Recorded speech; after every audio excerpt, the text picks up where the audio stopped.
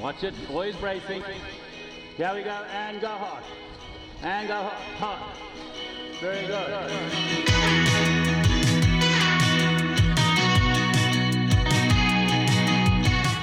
The Paddler's Pod with Sam and Macca. It's been a minute, but we are back. The Paddler's Pod, episode 4. We are back for more. I'm Sam Jordan, and I'm joined by Mackenzie Hynard. Macca, how you feeling? Yeah, good, Sam. I'm glad you left off some of those other derogatory names you called me before, but I actually just realised that as soon as I said it. I was fingers crossed, hoping. Don't say it. But everyone knows you're the Wollongong womanizer, big wave charger anyway. But mate, there is plenty for us to get through. There's so much going on at the moment. Isn't there? For a time that we have very limited racing and unfortunately some big news around the racing circuit, there has been so much in the paddling world. All of that, plus we have a very special guest on the podcast today. It's someone who has been very crucial in the Paddler's Pod so far, and also someone who's very important to us. Macca, you and I both personally. Yeah. Oscar Chalupsky, the 12-time Molokai champion, is on the podcast, and we're looking forward to speaking with him. There's so much to speak about. Yeah, you're certainly right. I can't wait to have a chat to the Big O, and I think we just jumped straight into it. The Paddler's Pod Power Plays this week brought to you by Stellar Kayaks Australia, and it is jam-packed. The Paddler's Pod. Power Plays. Number 5. Starting with none other than the return of the king. Macca, you are back on top of a podium, winning a race on the Sunshine Coast Felt the good other to be week. back, Mate, Sam. talk I'm us not going to through lie. it. I was a bit nervous.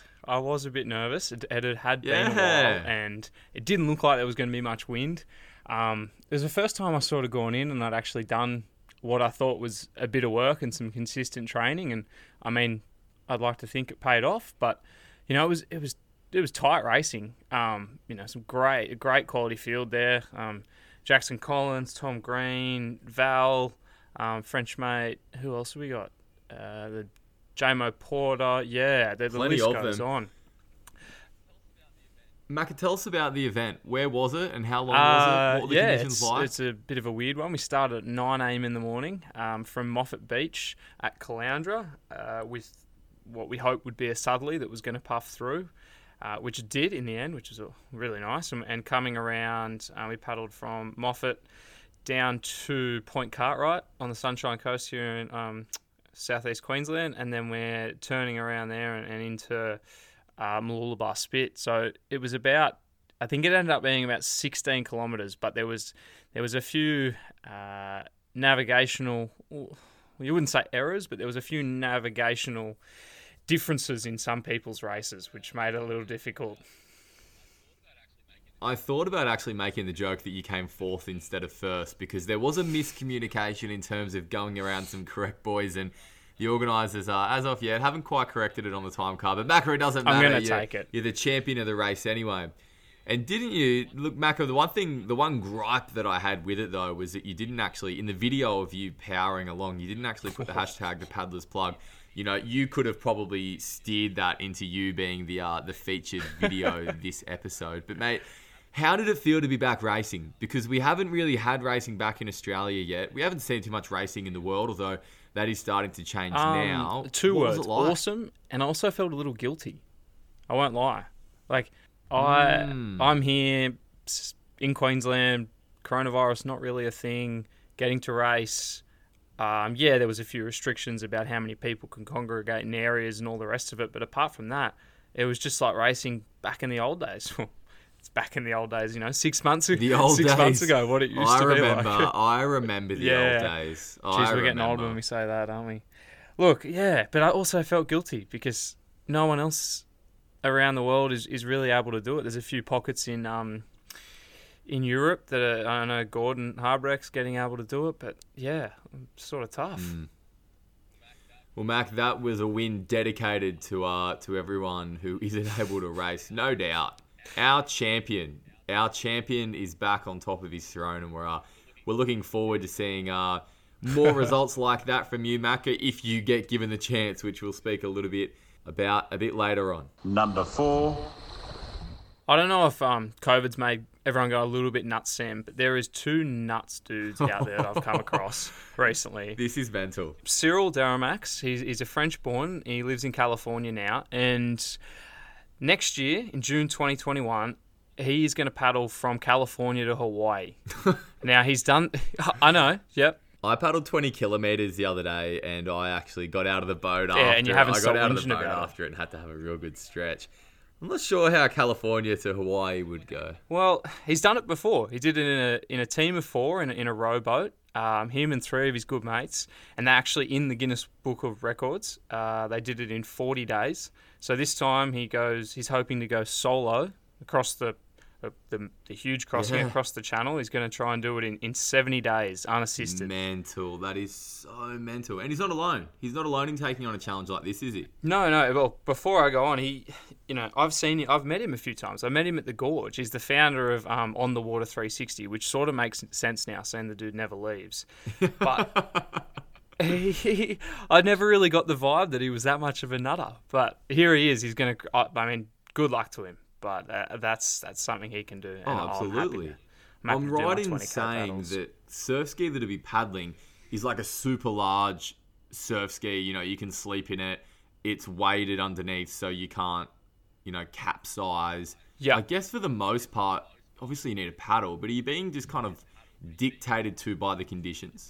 I think so. I mean, I haven't really read into too much about how it's all going to happen, but I figure it's not going to be the fastest journey to get across. I mean, it can't be. Oh, well, if there's some kind of cyclone that whips up in the middle of the Pacific, I assume it would be. Put the sail up. Get the sail out. Oh, man. So, yeah, he's the same. It's there's another guy, Richard Kohler. He's from Cape Town in South Africa. And he actually might be even more nuts. So... I'm pretty sure Cyril's is about, I think it's like 2,500 kilometres. Now, Richard Kohler, a 50-year-old guy, he's going to paddle from Cape Town to Brazil, which is 6,700 kilometres. December this year.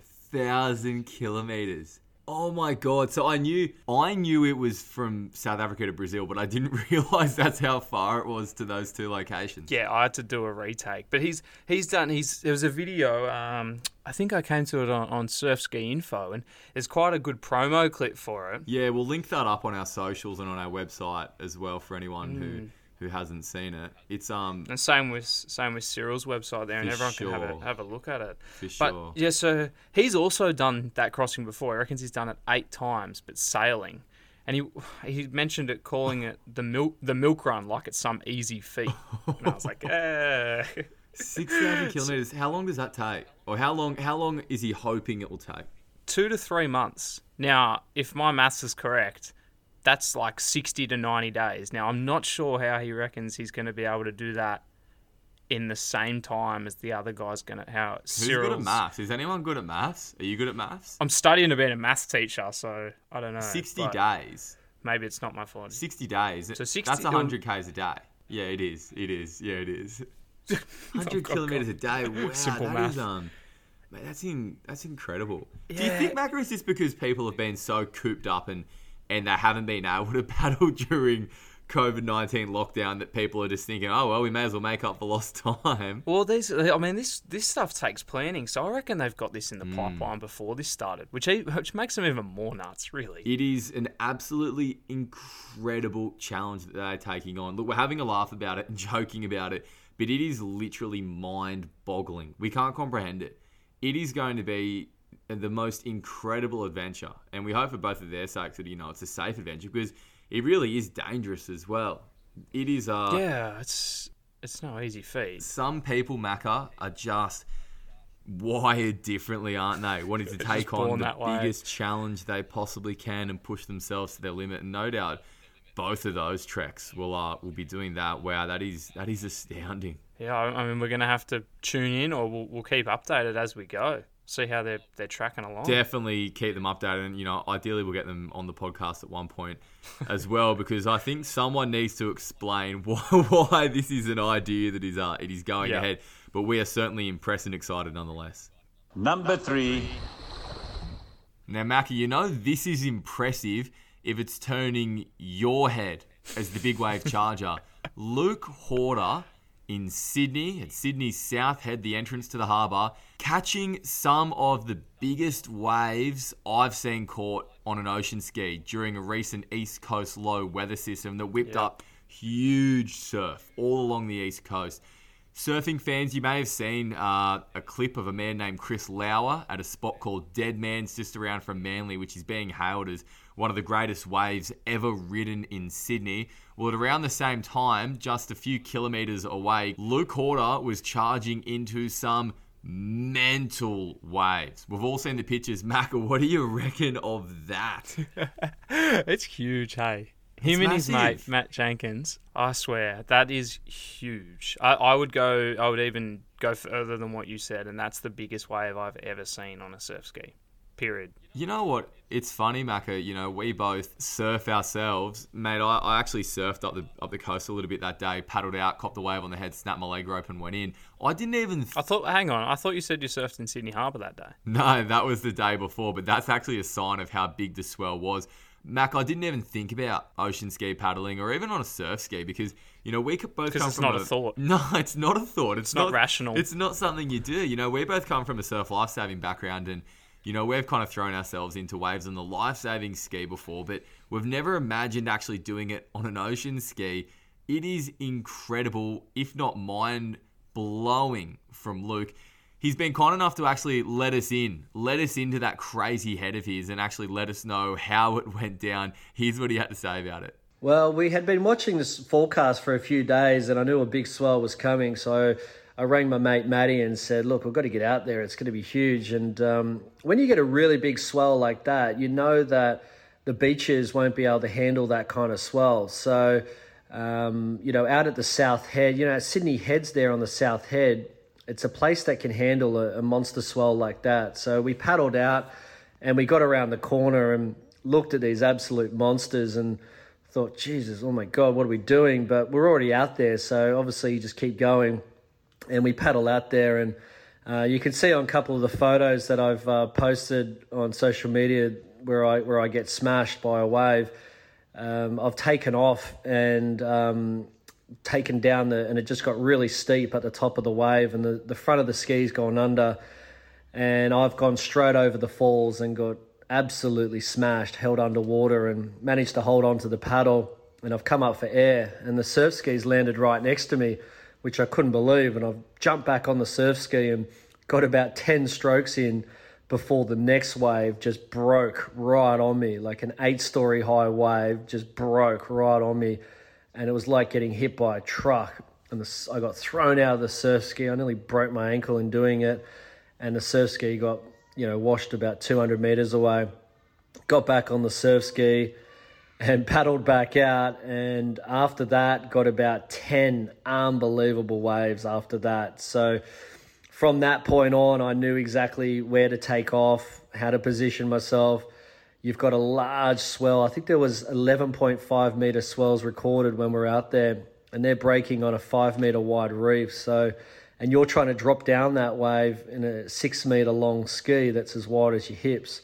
So trying to position yourself in the takeoff, trying to build up enough speed in the takeoff, and then try to drop down, you know, diagonally and with the ski almost vertical. It was quite a rush when you made it down, and a lot of fist pumping, a lot of cheering with my mate Matty, and a super exciting day, and a day I'll never, ever, ever forget. Absolutely incredible day. That is horrifying to hear that his first wave was the one that he got rolled on. Now, if you haven't seen the pictures, they've been all over social media, but if not, head to Luke Horder's social media pages or Sydney Harbour Surf Club.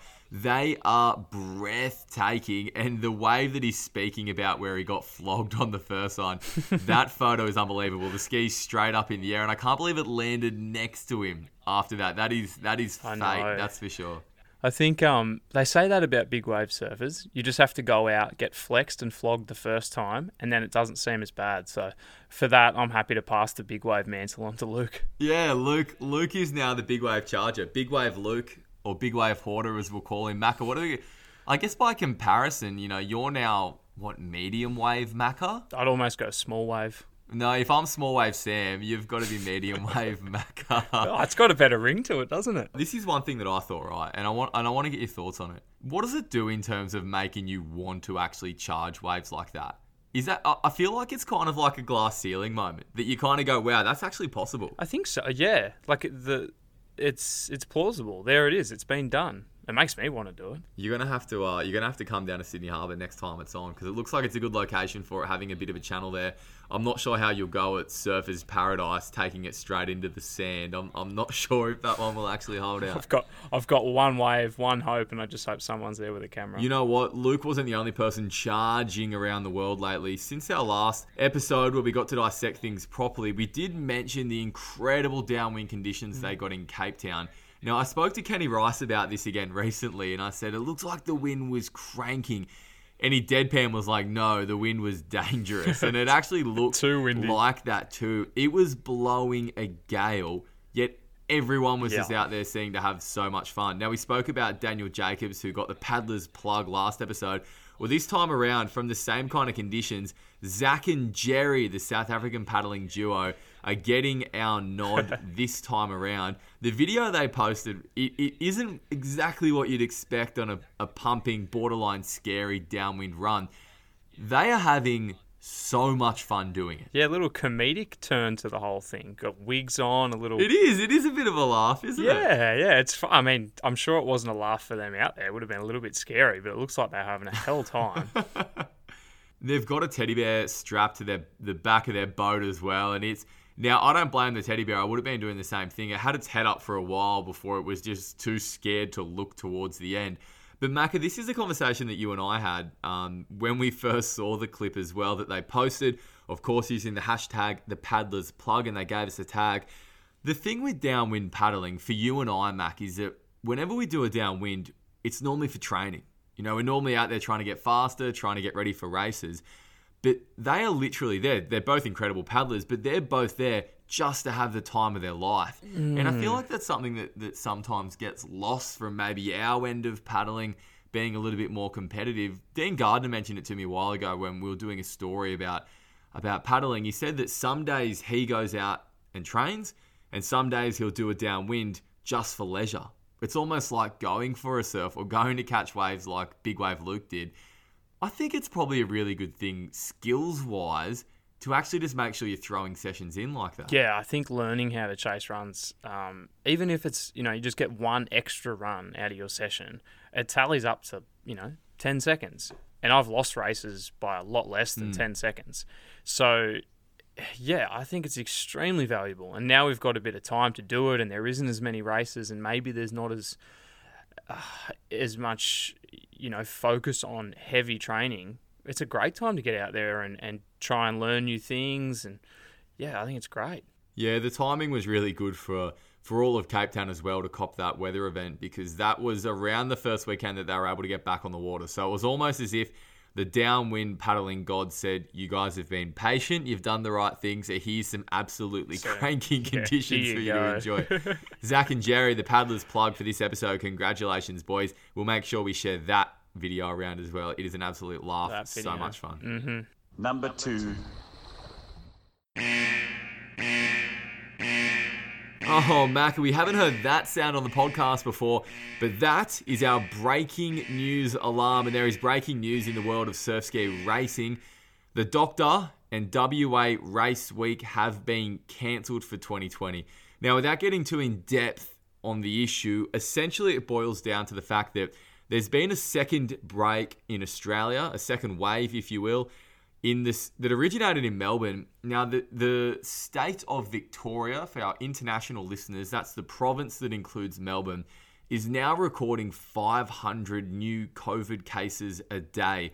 This is astronomically bigger than anything that Australia saw in its first wave, and that's caused each Australian state to lock up shop. So, we were planning on, as Australians, being able to travel to Perth for the Doctor this year. At the moment, they're not letting anyone into the state, and that's even including a quarantine period. So even if they relax those restrictions, we're still looking at a 2-week isolation period, which people aren't going to be able to do for the Doctor. I really feel for Dean Gardner, as race organiser, his hands were essentially tied. He's now made that decision to cancel this year's event. Macca, firstly, on the fact that the doctor won't go ahead, how does that make you feel? I'm shattered, Sam. I really am. I mean, that is what everything has been geared towards. Like I said before, yeah, that was our great hope, wasn't it? A few power plays. That's what it was all geared towards, and now that doesn't look like it's going ahead. So saddened, really saddened. It's such a special race, the Doctor, and it's such a good race too in terms of conditions. Oh, isn't it? Macca, we both have so many special memories there. For you, you finished second there before. The race itself, what is it like for those who haven't been able to do it? It's just everything about ocean paddling. It's one of the few, I think maybe, only a few ocean paddling races are actually channel crossings, and that is one of them. And it's quite a special, unique feel. You get the boat out, the ferry across the morning of the race. You sit there, you huddle up, everyone's there for the same reason, under the army barracks. It's normally hot as Hades.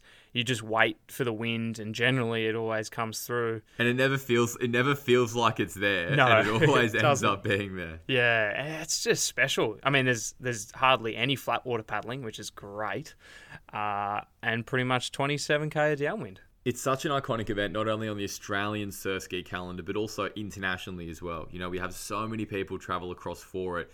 We were preparing for the fact that there wasn't going to be an international field. Yeah. Now that it's official, it's not happening, simply because, of the uncertainty. I'd almost hate to get to November now, and a few weeks before the race, they open the borders and say, everyone come in, because this has been such a hard decision for Dean to make, not only from an event perspective, but being from Western Australia himself, he does so much to try and get racing over to WA and get that community mobilised and involved. Now, they're staring down the barrel of not being able to travel over to the East Coast for any races, full stop. So it's a really difficult position, but I guess just another example of what we're seeing around the world. Now, in South Africa, the Pete Marlin race has been forced to cancel this year due to the same issue.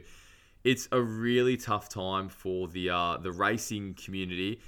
And hopefully Macca can see an end at some point. Yeah, hopefully it bounces back. I mean, I'm sure everyone is going to be wanting to get back over to Perth when they're allowed to. Hopefully it's next year. I mean, fingers crossed it is. It could be the biggest Doctor race yet. Well, I certainly think it will be, and I certainly think that'll be the same for numerous other paddling races around the world. And hopefully we can have that international contingent back. That'd be really special. Throw on a race in Perth in the meantime. We love going to Perth, don't we, Macca? I do love it. I want to enjoy it. Now, Macca, although the Doctor's been cancelled, there is still hope that the race week itself will be able to go ahead, although that'll be on the east coast of Australia. It's early days and organisers are yet to have any conversations with local or state governments about this, but they want to host the race week in regional New South Wales. Now, no location's been officially thrown around, but I understand Foster is the leading candidate, a small holiday town. Rumours are circulating. Yeah, a little bit north of Newcastle, and it's an obvious choice. It's a big holiday town, lots of accommodation, and quite good conditions along that part of the coast as well. The plan would be to run a condensed race week over 4 days, from Friday, the 20th of November, to Monday, the 23rd, before having 4 days off and finishing the race week with the 20 beaches, the iconic Sydney event, which would be brought forward by 2 weeks to run on the date that the Doctor would have. It's a big logistical operation. And having spoken to Dean, having spoken again to Dean this morning, that's exactly what he wants to do. But he admits that it may not simply be able to happen just because of how much is involved. He's been running the Doctor for almost 20 years now over in Perth. Those relationships are so easy to be able to form. It's a totally different ballgame to be able to drop a new event on pretty short notice too into a town that hasn't even seen any ocean ski racing before. There's no ocean ski races in Foster or really even nearby. So it would be a huge development for the sport. But Macca, how good would it be? I think, Sam, it's like they're doing the best they can with the hands that seem to be just getting dealt every which way of every minute, and it's so many changing levels. I think it'd be so good. I'd be ecstatic if the actual race week was still able to go ahead and we really didn't miss out on much racing. Yes, we wouldn't get to do the infamous Doctor, but big calls to move something like the 20 beaches, but to make that happen, like you said, it's going to be tough, and it would have never been done before, and especially in a location that they've never really done before. I mean, I'd be excited to go and race in Foster. I know the wind's good there, only I'm sort of a little bit worried about the man in the grey suit, but I'll deal with it as long as it's not bigger than my ski. You know what? The less we say about that, the better. But look, I do have a lot to say about this. The first thing being, hats off to the organising committee of the 20 beaches who are already volunteered to move this race forward and to accommodate around a New South Wales race week. It would be huge, I think, for a number of reasons. Now, one being that it would be another new high tide mark for international racing, in that although this year's WA race week was going to boast $200,000, which is bigger than ever, a New South Wales race week would actually have $230,000 on the line simply because of the prize money that 20 Beaches itself also has. So in a year when some guys actually who really rely on the prize money to get by are limited for options, it's going to be a big opportunity for them to actually earn more money than ever. The other thing involved in running it in New South Wales is that, unlike Western Australia, which is quite secure with its borders at the moment because of the fact it has no community transmissions, New South Wales would let people in. So athletes from Western Australia, it's likely they would be allowed into New South Wales to race. We look at guys like Michael Booth, Brendan Rice, Fergus Morgan, all of those guys making the trip across to New South Wales, but they would have to isolate going back to Western Australia for 2 weeks on arrival.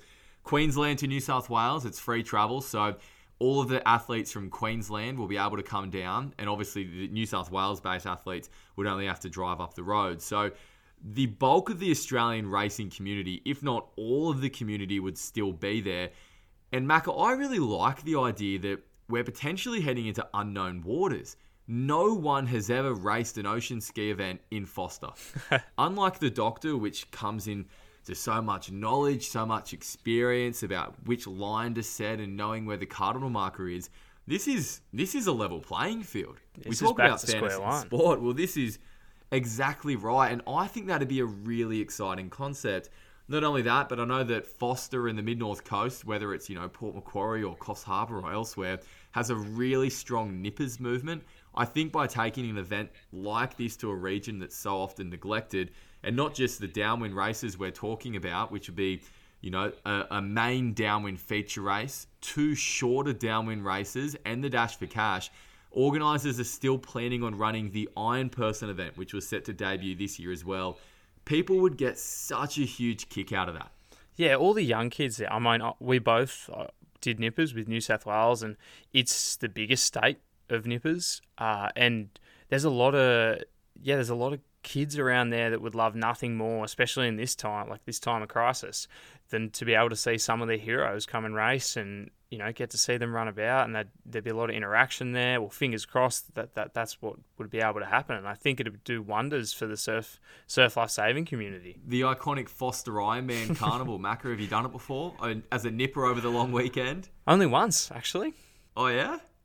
We used to make the trip up there a fair bit. So I'm from Newcastle, which is obviously a bit closer to Foster, but they have an annual event there that attracts hundreds and hundreds of nippers and their families. And there really is such a good community feel around the whole town when that event rolls in. It would be the exact same for a New South Wales race week. And I think it could really be huge for paddling in that part of the world as well. Now, Dina's already said that, if it can happen and if it's successful, there's no reason why they couldn't return there for either a race weekend or more standalone races in future. And look, when it's all about growing the sport, I think this is a really big opportunity to actually make something positive come from this. Absolutely. So where it stands at the moment is that talks will now get underway with local councils, whether that's starting at Foster or going to other locations around that north part of the New South Wales coast, and generally just trying to get those approvals in place to get it off the ground. Look, I hope that they jump at it at a time when economies are hurting, especially tourism economies all around the country and look, all around the world as well, clearly. This could be a really big event for Foster as a town, and it will be a huge event for paddling in Australia, so fingers crossed that they can get something across the line. Number one. Our man, the Big O, Oscar Chalupsky, the patron of the Paddlers Pod, being recognised for his incredible service to the sport of surfski paddling. being named the first ever winner of the Joe Glickman Award. Now, for those who haven't yet seen it, Oscar was presented with the inaugural trophy in a really, really touching video conference with Bruce Seymour, the convener from paddling in Hong Kong, the organizer of the Dragon Run. Also on the panel was David Mocker, Michelle Array, Jim Hoffman, and Dean Gardner, as well as Oscar himself, but he was actually cut out of proceedings a little bit earlier on. The panel agreed that in terms of sacrifice, passion, commitment, dedication, everything that makes our sport great, Oscar had to be the first winner. And Macca, it is so fitting as well to see him recognised. Isn't it ever? I think it's quite rare for an award, being its first inception, to have such a prestige carried by it. Absolutely. I think it doesn't happen very often by any means. And I feel like that's exactly what's happened with this award. I never had the privilege to meet Joe, but some of the things that I've heard about him and the stories and what he did for the surfski community, some of his recollections or race reports, some of the videos are still standalone the best to date. And yeah, it's such a tribute to Oscar and what he's done for the sport. And it's quite an emotionally gripping video, that's for sure. Mate, it is emotional. I teared up a bit. Yeah. I got a bit emotional. I don't think I've ever seen Oscar get emotional either, but there were very few dry eyes in it because, of just how much he's given to the sport. Not only that, but he speaks really eloquently about his relationship to Joe as well. Not only Joe, but his wife Beth, who is also on the video and making a presentation. Now that part of the video is absolutely that's where I lost it. That was it's just beautiful stuff. And Macca, there's a real poignant actual moment to it, and a comment that Oscar made to me when I was interviewing him for the paddler.news website as well. He said that when Joe was going through his cancer battle, Oscar wanted to do everything he could to be there for him. That's speaking on the phone every day. He actually flew to America and they did a double ski race, the Blackburn Challenge as well, which they won. Of course, Oscar doesn't do things in half measures. He said that he wanted to be there for Joe, and this is now Joe's way of being there for him during his cancer battle as well. It's a really, really nice moment, and I'm really glad that the organisers were able to make it happen too. Absolute credit to Bruce Seymour, who has worked tirelessly to get this off the ground, because I think just by seeing the reaction that it got online, now this video got more than 10,000 views on the Paddlers Facebook page alone, even more on the website. The comments, the shares, the interactions on it were huge because this is something people identify with. This is what our sport is all about, Macca. It's not necessarily about the racing and the winning. It's just about being involved in our community and getting out and having a paddle. Yeah, that's what surf ski paddling is for me. And I mean, I've only been in there a short time, and the memories that I've made, it'd be incredible to think, the amount of memories and stories and experiences that someone like the Big Oscar Chalupsky has made throughout his career. And I think maybe on top of that, how many hearts he's touched throughout and got people into the surf ski movement. He's certainly a deserving winner, that's for sure, Macca. And I think the thing that I'm really looking forward to as well is that, this is going to be an annual award. We're going to see it awarded each and every year. And I love the fact that every year, every time that it happens, we can recognize people and delve into their stories and their contributions as well, because there are so many people who give so much to this sport. So I think it's the start of a new era in a way of recognizing those kind of contributions. Congratulations to Bruce, to everyone involved in it, to Beth Glickman as well for her support of the award, because it's an amazing initiative and I really look forward to seeing more of it. And Macca, this is something that I guess has been building up for a while, but I think it's only right that we get in touch with our man, the Big O, and hear his thoughts on all of that and check in on how he's going just after this. I tell you what, Sam, off the back of that swell that we had pretty much all over the east coast of Australia, there has got to be some dings or even some snap skis. Well, I think there'll be many skis in many parts, I think, Macca. Luckily, Big Wave Hoarder's ski was in one piece after his spill, but I don't think there would have been as many people lucky in the same position. Not only that, overseas as well, really. Gee, that pumping downwind that everyone got. Everywhere. I think pretty much anywhere that there was a paddling community, someone was out there charging, and there's got to be some damage done. There's got to be some ones at the bottom of the ocean, maybe. Well, Macca, with that in mind, I think there'll be some people looking for some new craft. And look, I can point them in the right direction. The proud sponsors of the Paddlers Pod, Stella Kayaks Australia. And if you're looking for a kind of boat that can go out in those conditions, I guess the Elite Assassin is the one you may have your eye on. It's the latest boat in their diverse range of surf skis and kayaks, whether you're looking for something to give you the competitive edge or simply want something to take out on the water and enjoy the great outdoors with ease. Stella Kayaks has the boat for you.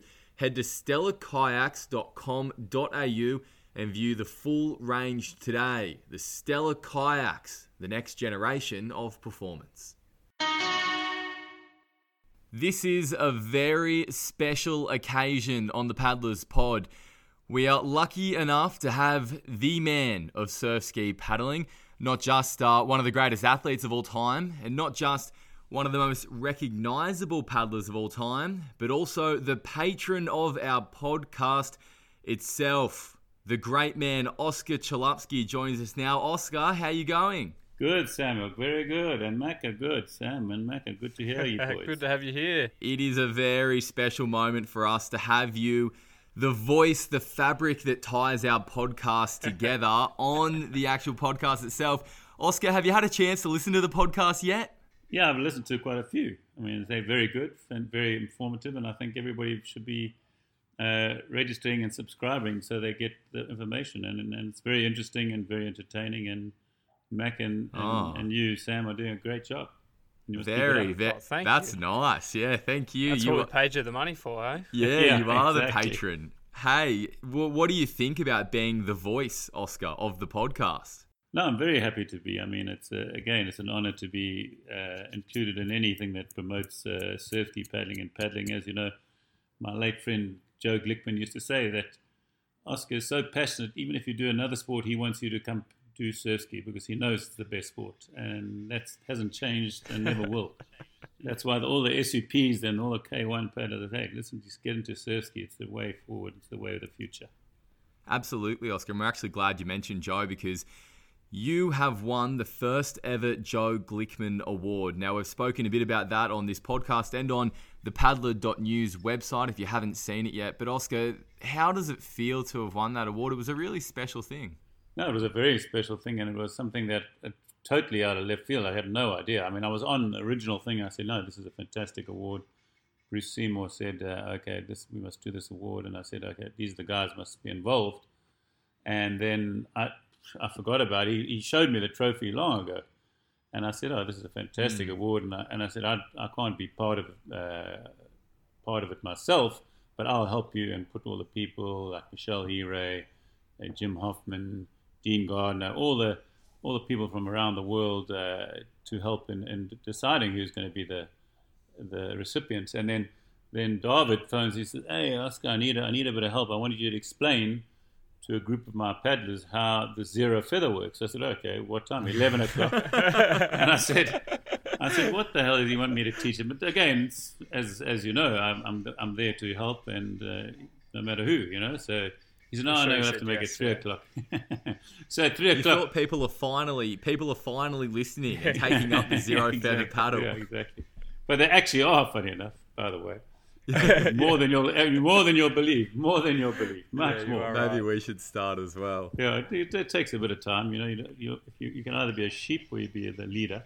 So when they came on, when I get at 3 o'clock, I get there and I see all these people. I said, "Geez, why must I teach Beth Glickman, which is Joe's wife, and Bruce Seymour's there, and Michelle?" I said, "Geez, this is a strange bunch of people I'm coaching." Okay, what happened? And then they told me about the award, which is, oh yeah. So it's a big shock. And then, and my wife, obviously Claire, knew all about it, but she didn't let on one bit, and it was very strange.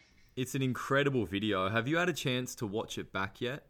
No, I actually haven't, but a lot of people have watched it and they said, "Oh, a lot of people were tearing up as much as I was." A couple of tears, yeah. Because it's tough, you know, when you're going through these things. I mean, even though you have highs and lows, it's a very emotional part of your life and part of everybody else's life.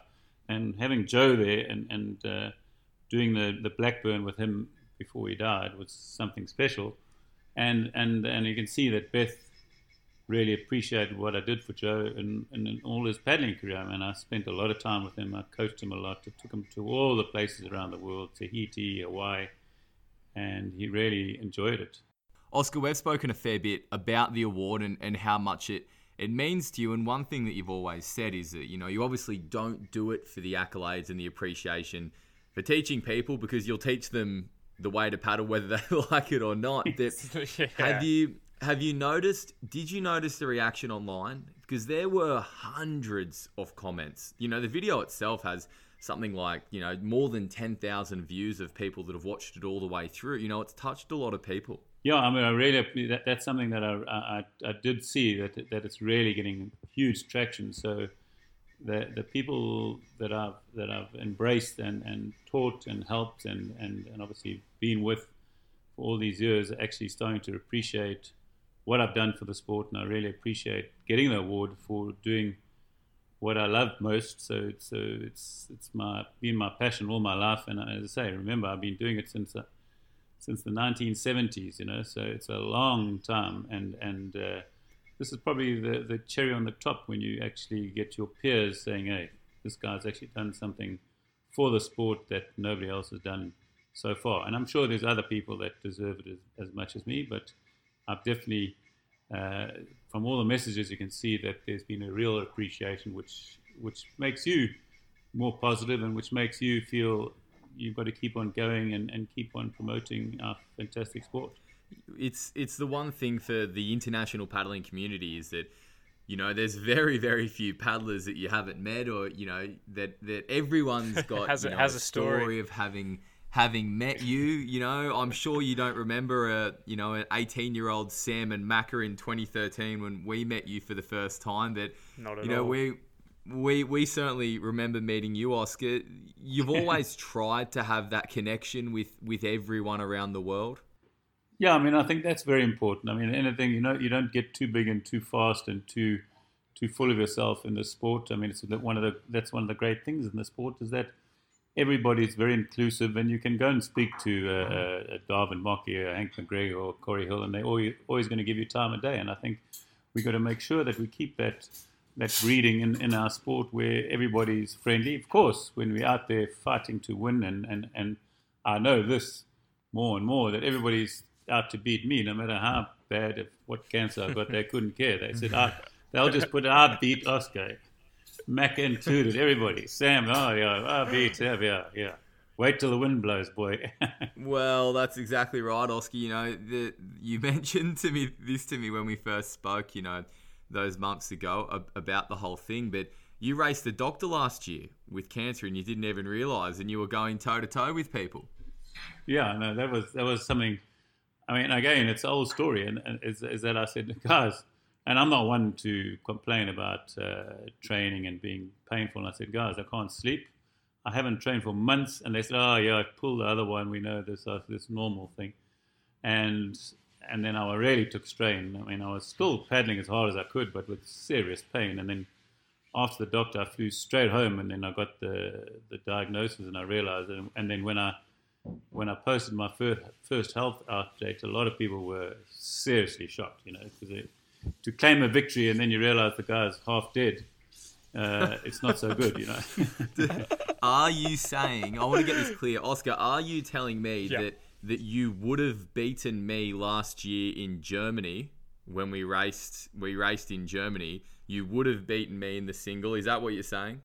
Not in Germany. It's too flat. I'm still the wrong side of 56, so it's a problem. That's a small problem on the flat water. But on the downwind, I know I've got a small chance against most people in the world. Especially Sam. But I've got to be fit. Oscar, tell our valued listeners about how well we moved that double ski when there were a couple of runs there. Oh, no, that was fantastic. Again, that was so much fun. Jumping into a double ski, never paddled with somebody before, and off you go. And then we were neck and neck with the guys and fought hard all the way. And when there were runs, we were there, in flat water. And we were paddling that little basically a fun double, and we had fun, and that's the most important thing, and we did well, and that's important. It was at the end fun. of the day. You learnt probably a little bit of how to catch runs a little bit easier than most. I did. And we had to push hard, you know. It was great, we had to Oscar. push hard. I learnt some things. I'm sure you learnt some things from me, you know, back and forth. Now, Oscar, one thing that you've really made the effort to do throughout your cancer battle is be as transparent as possible. And, you know, you've spoken about that in wanting to inform other people. Well, look, you gave us an update on social media. Do you mind talking a bit about where it's all at and what that update involved? Well, I mean, the big thing is that I've done this bone marrow transplant. It's basically the same as any other transplant, a liver or heart or whatever it is, except it's a lot more. Basically, they kill you before they do the transplant, and that's pretty tough. I mean, it was really tough. And then you think, gee, how am I going to survive this? And it was funny that I said, why don't you tell the guys it's so tough? He says, if we tell the people, nobody will do it. You know, if you have a liver transplant, you get put out cold. They take it out, put another one in, and then you wake up. It's done. This is like 5 days of close to death when they kill you with the chemo to kill all the cells in your body, and you seriously you think, oh, you can't survive, and it just carries on for 3 weeks. And then my white blood cells normally have to be over 5. They were like 0.1. So I was barely. So if somebody walked past and had a flu, I would catch it and die, or catch corona. Wow. Which my guy that was sitting was in the room next to me. He actually got it, and he actually passed away. Bless his soul, the guy Anthony. He's a very nice guy, which is terrible to see. So I dodged a bullet there. And then once I came home, I don't like hospitals. I've never been a person, a hypochondriac type, so I like to get out. And then once I was back home, which I'm now, then I can walk, and I've got Claire giving good cooking. I can sleep. You haven't got people waking up every 5 minutes. So now the only thing that I had was you feel like nauseous the whole time, 24/7, but not nauseous enough to vomit. But other people have that problem, and then as I got better, then you get less nauseous, and then you get a little bit more stronger. And what happened was the only thing I had was a skin irritation, which was seriously painful, really and hard. scratchy and itchy. It's not for the faint-hearted. When people look at that, they think, "What the hell?" And then so what happened was now it's improving. So it's still a long way to go because, as you know, there's no cure as yet for multiple myeloma. So although I'm feeling strong and I will only know the effects of the bone marrow transplant, how well it's done in about 2 months' time. And then, maybe 1 month and a half time. And then I think once my jumper leads come out, I'm sure I can start paddling, which will be something new. And I'm probably going to do a few podcasts and everything, how you start from not able to do one push-up or not even walk 1 kilometer to start paddling again and try and catch up with you. I'm sure you won't be too far off. I could certainly do with a few of those podcast lessons at the moment on how to get fit again. But Oscar, you sound like you're fit and healthy and strong. You know, I remember you saying to me about the white blood cell count. It needed to be around 5.5. Is that right? So it's not too far away? Correct, yeah. It's not far off. I'm hoping that this weekend, this Friday, I have my next checkup with all the bloods, that they take the jumper leads out, and then my white blood cells are normal for men, you know, men about 5.5. So it's been going up really well, and I'm happy. And you can feel it in your body because you can digest the food and you don't feel sick all the time. And you can and my walking, my heart rate's coming down slowly. Because normally when I walk, it's like 50. Before I had all this nonsense.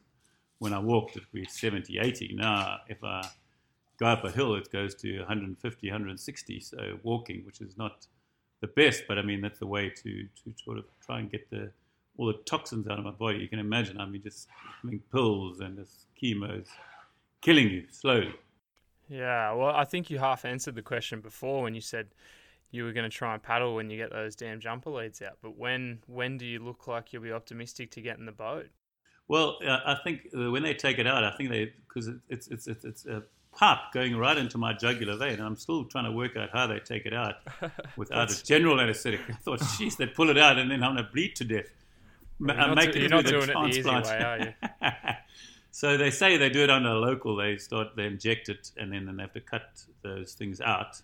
that they put in, and then hopefully a few days or a week after that, once the scars are healed, then I can speak to my doctor whether I can do my first paddle and then see if I can actually paddle, because I haven't done it for a very long time. Oh, I'm sure it'll just be like riding a bike. I mean, I was going to say, maybe the paddling gods may listen to you and give you some of those awesome downwinds that we've seen in South Africa, but you are the paddling gods, so are you just putting that on for yourself?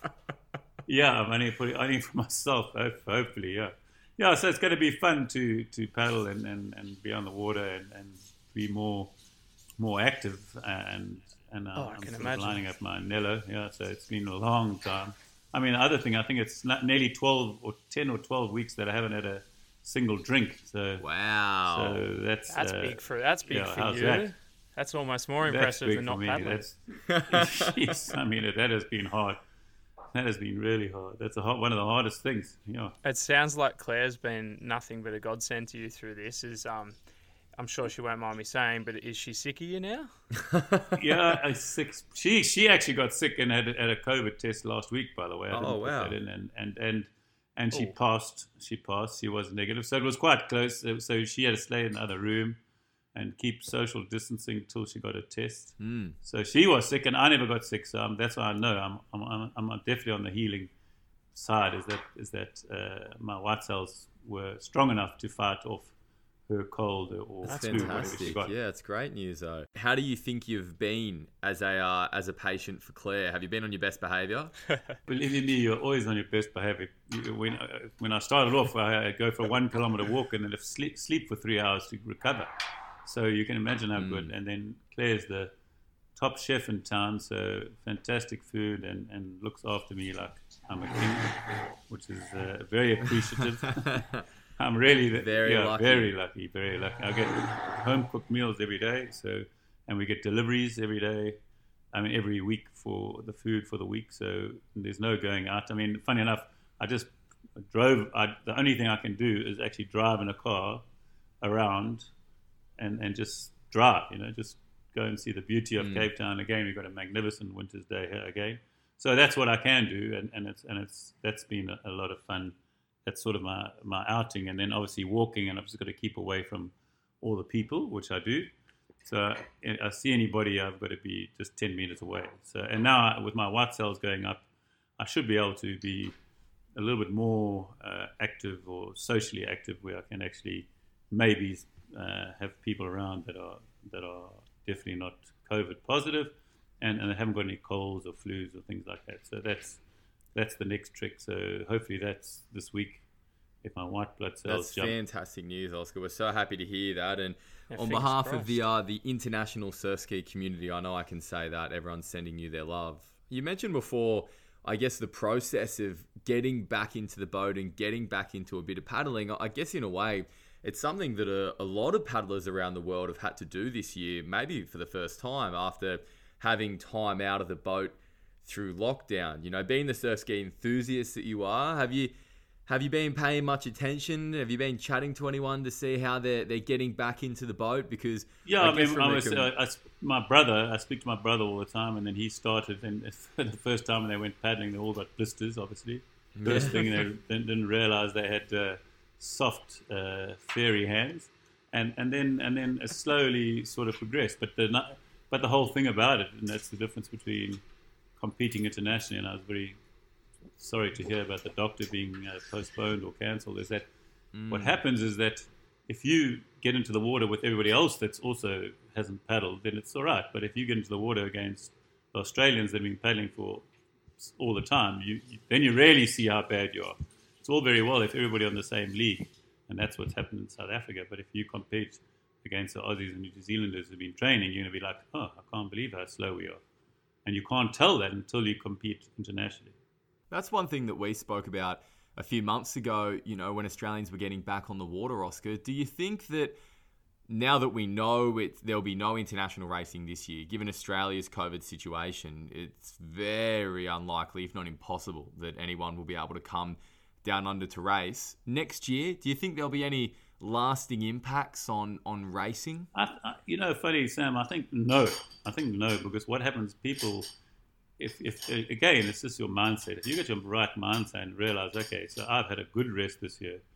This is sort of going to add another year to my life of paddling hard, because this year wasn't hard. Never raced, didn't do anything. Concentrate on getting my technique, my flaw in one of my technique, get that fixed up, and I should be going faster if you've got the right attitude. You can either sulk about not paddling, or you can say, okay, let's fix that flick of the water on my left-hand side, or let's fix up that splash that I always hear on my right-hand side when I'm going into the wind. So all these little things that you can really work on to really make you a much better paddler. I mean, at the end of the day, and everybody knows this, at 56, I'm not going to get any stronger, or 57 now. But I can definitely get my technique that a little bit better to give me 1 or 2%, which might put me up next to Macca and you and the doctor next year. And then who knows, you might even go to a negative feather. No, you can't go negative feather. Just be normal. Wouldn't put it past you. So do you think it might even work in terms of a positive way? Like we know Sean, we had Sean on before, and he said that. Yes, I think. Yeah, we might have some more people. If you so number one is that there's more people. This is something that most people don't think about, is that when you're not racing, and this is up to you guys and the guys in Australia and the deans of this world, is that when you're not racing, you can spend a lot more time getting more paddlers into the sport. And I think Dean's already said that, and a lot of people around the world have said a lot of people getting into surfski paddling. The reason why they're getting into the top boys are saying, hey, come and paddle, come try the sport. Where before they're all so busy training and trying to win each race, they're not sort of introducing more and more people into the sport. And I think that's happening. It's definitely happening. People saying, oh, come and paddle with me. I've got time. Go on a double with me. And that's growing the sport, and it's really good to see. So, it's always your attitude of how you take these bumps in the road, as you call them. You either make it good for you, or you just make your life a misery. Oscar, what are you seeing in the sport around the world in terms of participation numbers and also competition? Well, the participation numbers are growing all the time, and the nice thing about it, unlike SUPs, they went through the roof, and they're coming down the roof now as fast as they went up. Where surfski paddling all this time, and I've seen it for a long time, obviously, it's just grown steadily all the time. And it's funny, I can see the progression. I mean, SUP's the big thing. Then they go from SUP to OC1, and then from OC1 to surfski. So it's just a slow growth and a sustained growth, which is important. And you hardly ever see a surfski paddler. The only guy I probably know, surfski paddler that went to SUP and never came back, was David Kassane. But the rest all come back. They all eventually come back because the surfski paddlers are there for life, where the SUP guys are there for a short while. And I think the SUP guys are going to take a little bit of strain this year. There's no races, and this was like the big, everybody thought this is the new sport. But I mean, again, it's not as easy as they made out to be. And the surfski paddling is a lot easier. Much quicker, more fun, and all those kind of things. But the bottom line, the SUPs have definitely, a lot of people are converting to surfski, which is fantastic, and that's a perfect way. No matter what sport it is, as long as it gets the people into the ocean, and then from the ocean they'll work it out, which is the most fun sport to have in the ocean, which I still think is surfski paddling, really. Yeah, and if they don't find it out on their own, you'll push them there. Yeah. There are a few certain paddlers that I want to have a chat to you about, Oscar.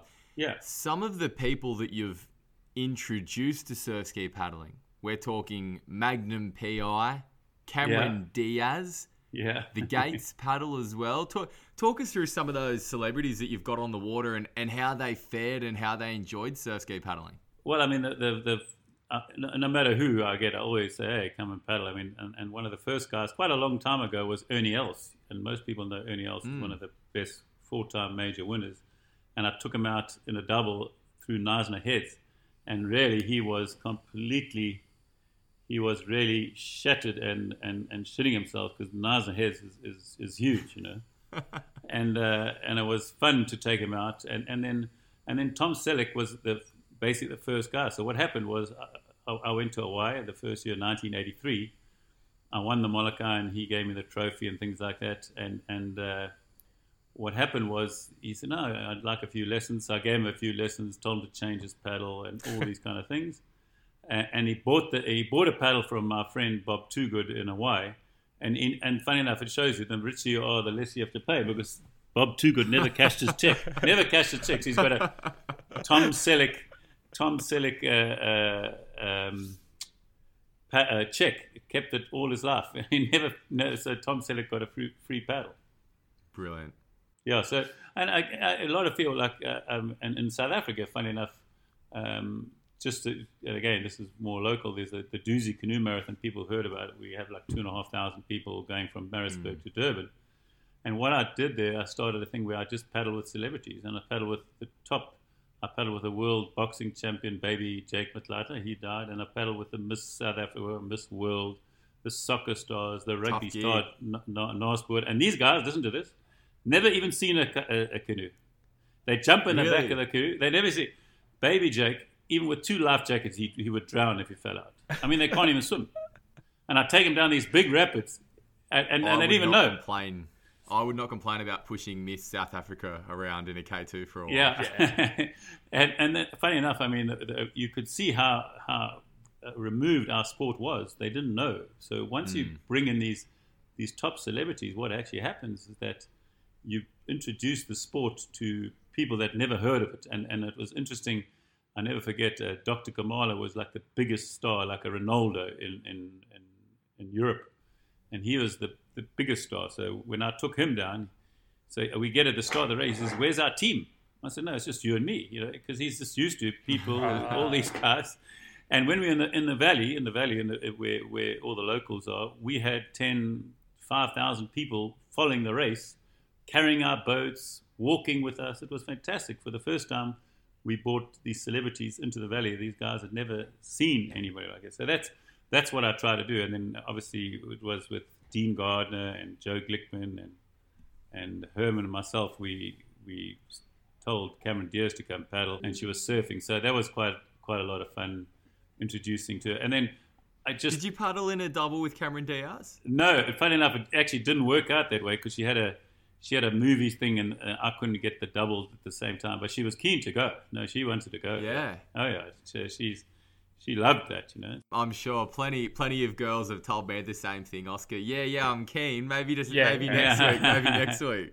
Yeah, you've seen that photographs. No, again, the only way to grow the sport is to get mainstream media to get interested, and the way to get mainstream media into it is to get an everyday person, like in Australia, get David Warner to paddle the surfski. Straight away, people say, "Oh, what's the surfski sport?" And that's how you grow it, and get those guys and the Pontings of this world, or who's the big hero now?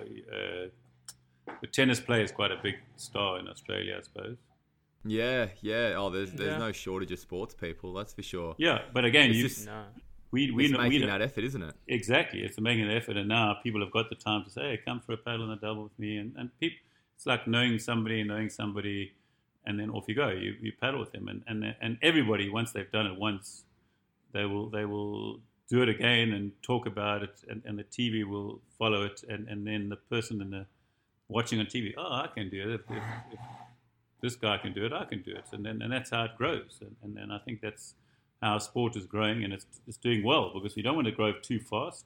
We just want to grow at a rate where it just keeps on growing, progressing, and then you've got Sean partners helping at the top end and at the bottom end, because they like getting coached and things like that. So it's definitely the way forward is to try and get these top celebrities into the surf skis, and once they've done one downwind, whether it's at Hood River or whether it's in Hawaii, they love the sport, and they keep on going. I guess there's a great lesson. And leave that lasting impact. There's a great lesson in that for the average paddler who's listening. If they've got friends who they want to try and get involved, it's just a matter of taking them out on the water, isn't it? Yes, 100%, and you don't have to win any races. You just take them out on the water to be with nature. And you just catch one little wave. I know, and again, the best thing I do is, even like in Porto, when I was catching the Rebelos waves, it's just catch one wave and the people are hooked on the sport. Oh, that's amazing. Or out to sea and just catch one little wave. And you know what it's like. I mean, even for us now, there's nothing more exhilarating than jumping on a run and going 20, 30 kilometers an hour and you're just lying there and just flying down the wave. I bet you both you guys love it still. And that never gets old and it never lose the excitement. Never. Absolutely. Now, Oscar, just before we get into the iconic 10 doubles questionnaire, I just have one more question for you. Macca and I spoke about this on the podcast a few episodes ago. Comparing splits. Where did that come from? And why do you love doing it so much?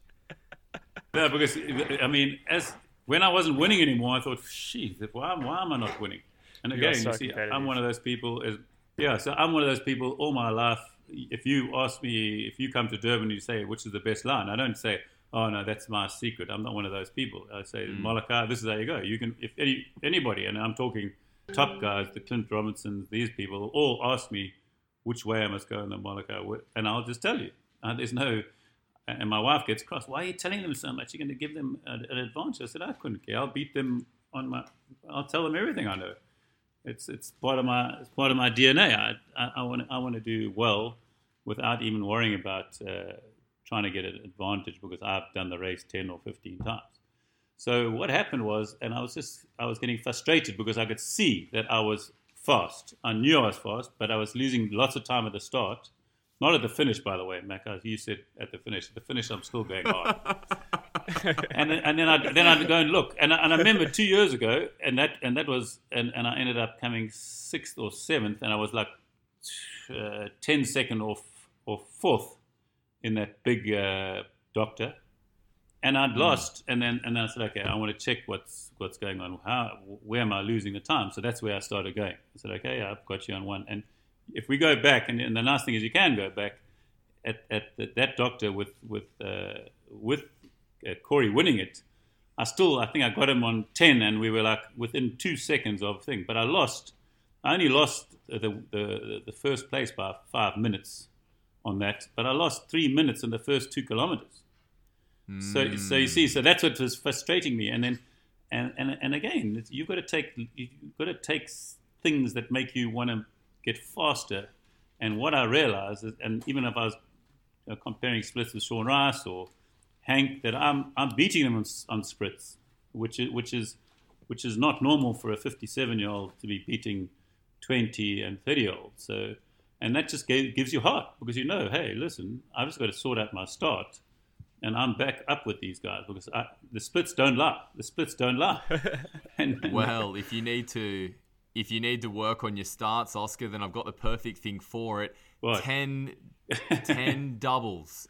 10 doubles. We've got 10 questions for you. The same 10 questions we ask every guest. We want you to answer them as quickly as possible, or at least the first thing that comes to your mind. Are you ready? Okay. Yeah, ready. Here we go. Number 1. What paddle... Well, actually, you know what? I didn't even think about this. This is the very first question anyway. I know your answer. What paddle length and angle do you use? 210 to 220. Depends on what the conditions are like. And it's 0 feather. Now, to 220, what kind of conditions... Yeah, but that's a blowout. No, that's... I'll start... 219 is probably my...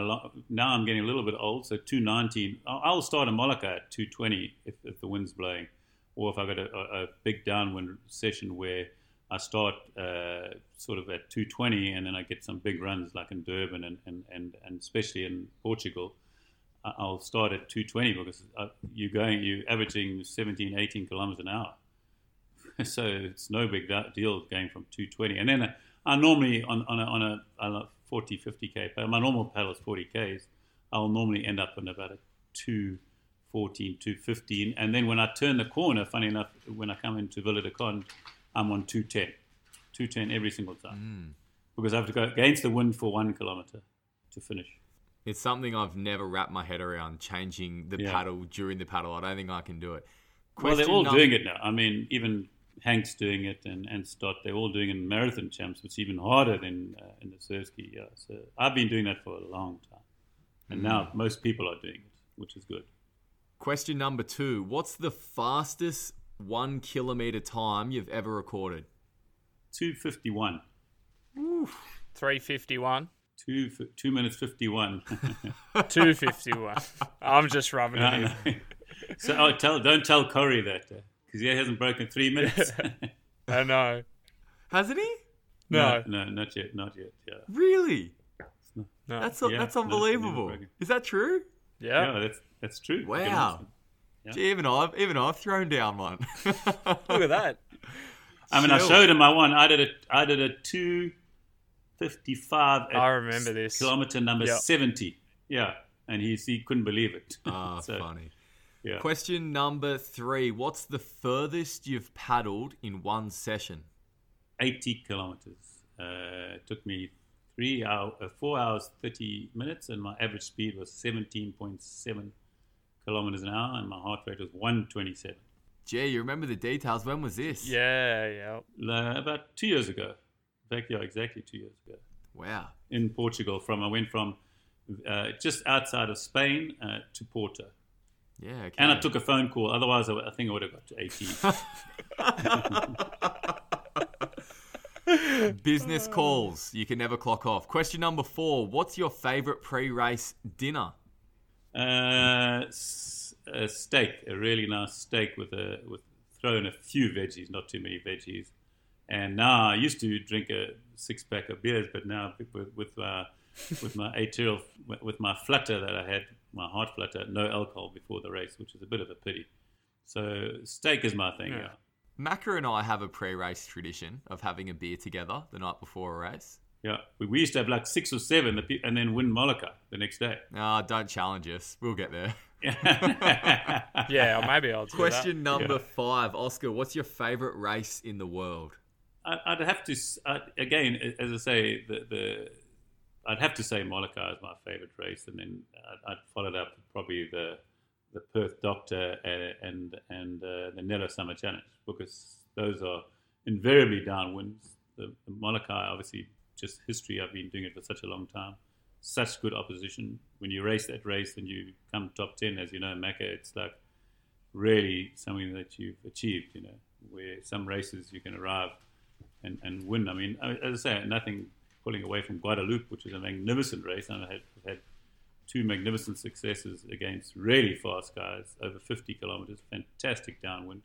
And I think you've got to say, if the wind's blowing downwind, you've got warm water, and it's all races can be fantastic. I've done some fantastic races in Tahiti and in Australia, even a good downwind in Sydney, and I actually haven't done too many in your side of the coast there, Macca up north. But as long as there's wind and waves, I love it, no matter where it is. And a bit of warm water. And a bit of warm water, yes, you can't go wrong. Question number 6. What's your ultimate racing war story? When have things just gone wrong? Oh, I mean, there's a lot of times they go wrong. I mean, sometimes, and again, just because Molokai has just got such a long heritage, is that the one time I was going really well, and I thought I was winning the race by miles. In fact, my escort boat says, "No, you're so far ahead, you should break the record, no problem." And I'm going along, paddling, and I'm cruising. And then, those days they sent the outriggers off before, and I said, "Hey, but who's that? Whose boat that? No, that's an outrigger. You'll catch that." And then 3 kilometers from the end, they realised it was flipping Dean Gardner. I said, "You bunch of turkeys! How can you forget that it's Dean's gone?" And he went a bit north, and I again at that stage I was pretty fast. I could track down anybody if I thought they were opposition. Couldn't catch him, and then Dean won. I thought, what the hell? How can I let that happen to me? So, and then also losing. Is that the year he got the record too? I don't know if he got the record that year. So again, the people also don't realize that I showed you that in 1983, my time is nearly, or I'd say even faster than Corey's time last year. In 1983, with flat paddles, and we went longer, and I already did there 3:22. But we started about 1.5-2 kilometers further down the coast at the start. So that time was really fast. So that was, I'd say, it would have been a 3:15 at the current start and finish. Yeah. Do you know what? And there's no watches back then, so I can't even see if you're lying. We weren't born. No, as I say, it was Grant will tell you, I beat Grant Kenny at his peak by 15 minutes. Well, that is very impressive nonetheless. And Oscar, I do love the fact as well that we're roasting Corey Hill. Sorry, Chill, you're copying it today. Yeah. Hey, Oscar, question number 7. Who is the greatest paddler of all time? It's a very tough one. I mean, I would just probably I'll say narrow it. it to I'll two. say it, Oscar. I'd say Hank McGregor and Clint Robinson are in an unbelievable league, and of the young, those are the old guys, and then the youngsters. We've been roasting Corey, but he's proving to be a fantastic up and coming paddler. You know, and again, I'm saying up and coming, but once you've won 10 or 8 Molokai, then you've really got the kudos of being top. I was waiting for that. And of course, you can't write off Dean. I mean, to win 9 Molokais, you only realise once you've done 1 or 2 Molokais, to think of winning 9 is pretty tough. And again, there's never an easy Molokai. There's never an easy. Go and ask anybody who's done a Mecca. You know what it's like. Yep. Sam, you did one, eh? I actually haven't done a Molokai. I've done a couple of Maramus, but haven't done a Molokai. Okay. Yeah, but ask Mecca how hard it is. It's one of the hardest races. You just tough. think, oh, no, this is going along. And that last hour kills you, no matter how good you are and no matter how fit you are. I'll digress here. I've got a bonus question for you, Oscar.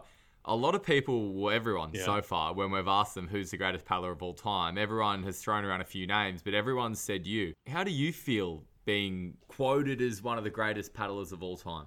I mean, it's very flattering, and it's such a difficult thing to put your finger on to who's the best paddler. I mean, I've definitely been around longer than most, you know, because I mean, to think I won 1983 is my first Molokai, and I won my first P to East London in 1978 or 1980.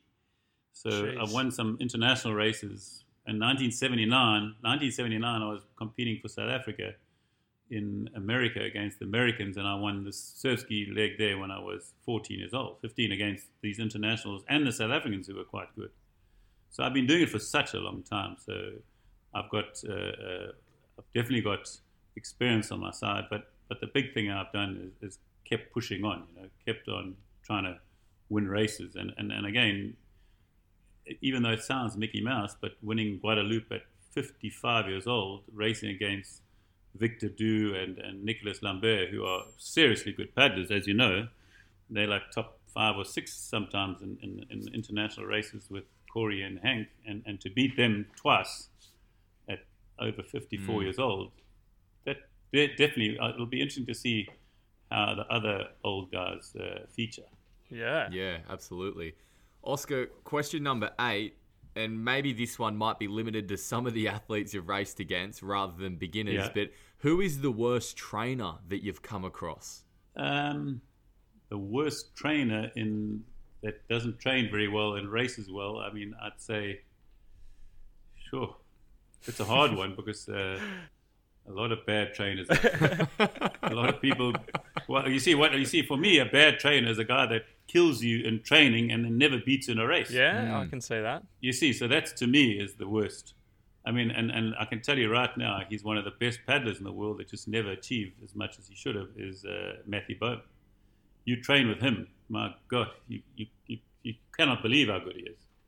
And then in the race, he just doesn't perform. So he's the best trainer, but the worst racer. Or let's say they are your words, not mine. He's achieved far more. He's achieved far more than I ever will. No, what I'm saying, but what I'm saying, when I train against him, I can hardly keep up with him, and then I sometimes manage to beat him. You know, so that's the kind of, and there's quite a few of those people, and I know a lot of them. But I mean, people will know Matthew Bowman. He's a fantastic athlete. Yes, and I think he could have achieved more with maybe better training or better psychological training or whatever it was to take him to get to. Because that Molokai in 2012, he didn't want to train with me because he thought I was going to influence his mind, and he ended up coming 7th, and he couldn't believe that this 49-year-old beat him, you know. So that was a shock. You're one of a kind. Question number 9, Oscar, what do you rate as your greatest achievement in surfski? I get asked that all the time. At the end of the day, winning my first Molokai when I never even knew what the Molokai was in 1983. But then, having said that, winning your 12th Molokai that nobody achieved, and it's going to take a long time for people to catch up, at 49. So it's sort of maybe it's the combination of the two, to be so long for such a long time at the top of any sport in the world. I think that's my achievement in surfski paddling, is to be winning at 20 and still winning at 49. Certainly done that well. Yep, that's a fair achievement. And last, question number 10. Oscar, finish this sentence. I'm a paddler because... I love the sport. Yes, you do, and we are very, very thankful for it and everything else you've done. Oscar Chalupsky, thank you so much for joining us on the Paddlers Pod. Thank you very much, guys. Mac, and Thanks, keep Big O. training and keep working on getting faster, because I'm going to be out there. I'm going to get back at you guys. Yeah. I know you will. Mac, I actually feel a little bit nostalgic after that conversation. I remember when I was about 14 years old, one of the older guys who was paddling ocean skis came to training one Saturday morning and gave me a DVD to go home and watch. And I, at this point, had very little exposure to downwind racing. It was a DVD of the great man, Oscar Chalupsky, a bit of a tutorial, a bit of an insight into what downwind paddling is. Mate, it was mind-blowing at the time. And listening to Oscar speak then about paddling and about his memories and experiences that he's had, it makes me feel really lucky, not only to know him as a friend like we do, which I really cherish, and not only to have his support in the podcast and have him lend his voice and, do all these kind of crazy things to us without hesitating, but just to have someone like him in the sport who has given so much and continues to give so much, because of Oscar's commitment, this sport has grown to where it is today and will continue to grow. So, mate, that was a really special chat. I really enjoyed that. Wasn't it ever? I think as well, Sam, like you ask anyone in the surf ski community, what's your Oscar Chalupsky story? Everyone will have one, hands down, and it might be the best paddling story that you have. Mate, he's left an impression on everyone he's met and will continue to do so for a very long time to come. So, Oscar, keep at it, mate. We love you very much. Macca, big calls time. We haven't done this for a little while. I guess mainly because there hasn't actually been that much to make some big calls on. But there is this time around. Now, I'm going to tee it off in light of the breaking news that we got a little bit earlier about the WA Race Week being cancelled and potentially on the move. Mate, I'm going to say, I think they'll do it. I think the Madmen will get it across the line. I think they're going to be able to run it in New South Wales.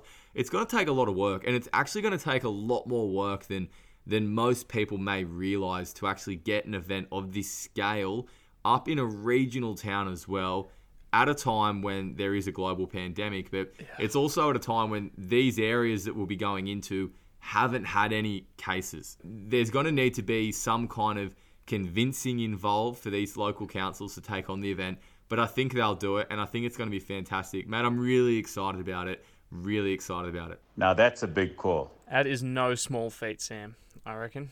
If they can get it across the line, I'll be over the moon, and I'm sure every other paddler in the country will be. But mine's maybe a little more negative. I'm not sure, but I feel like maybe not every paddler in the country will be happy about it, because I don't see some states being able to travel interstate to be able to race, mainly Victoria with everything going on. I think they're going to be locked in for some time to come. I really hope that that's not the case, and they can attend this new format of the race week and into the 20 beaches. But look, you're becoming cynical in your old age, Macca. Oh, more and more in my cynical. old Have a age, bit of I hope, know. mate. I'm not the glass half full guy, am I? No, you know what? I think it's a pretty fair prediction, Macca. The fact that Victoria is currently recording 500 new cases a day, you know what I'm going to say actually to that, Macca? Now, this is my decision on this. You call that big? I'm not happy with that. I don't think that's a big call at all. Throw some other states under the bus. Are there any other states you don't think will be able to attend? I reckon WA will be allowed to come, but I don't think that anyone will come based off their re-entry into their state. So you think WA will be able to come, but will have to quarantine on the other side? Yeah, and maybe even this side. Who knows? That is a very big call. That's a sympathy big call from me, Macca. I'm only hitting play on that one because I feel bad for you. Now, mate, that is the end of another We made it. jam-packed podcast. Yeah, that's our longest ever. Mate, it feels like we've been here for days Setting doing records this. here. Exactly right. If you haven't heard the great man and you haven't followed his advice, please jump online and give us a follow, give us a subscribe, and even leave a review and a rating for us. It'll help us get out our nonsense to even more paddlers around the world. So any support that you can give us there is very appreciated. No such thing as bad publicity. Exactly right. This bumper episode means we've earned a rest. What do you reckon, mate? We might have to have a bit of a spell before the next one. Yeah, I think people are probably sick of hearing from us, but look, I think we got through some stuff. There was a lot in that episode, and I thoroughly enjoyed it, and I hope everyone else did. I loved it, mate, as well, and I can't wait for the next one. We'll be back soon, guys. Until then, take care. The Paddler's Pod with Sam and Macca.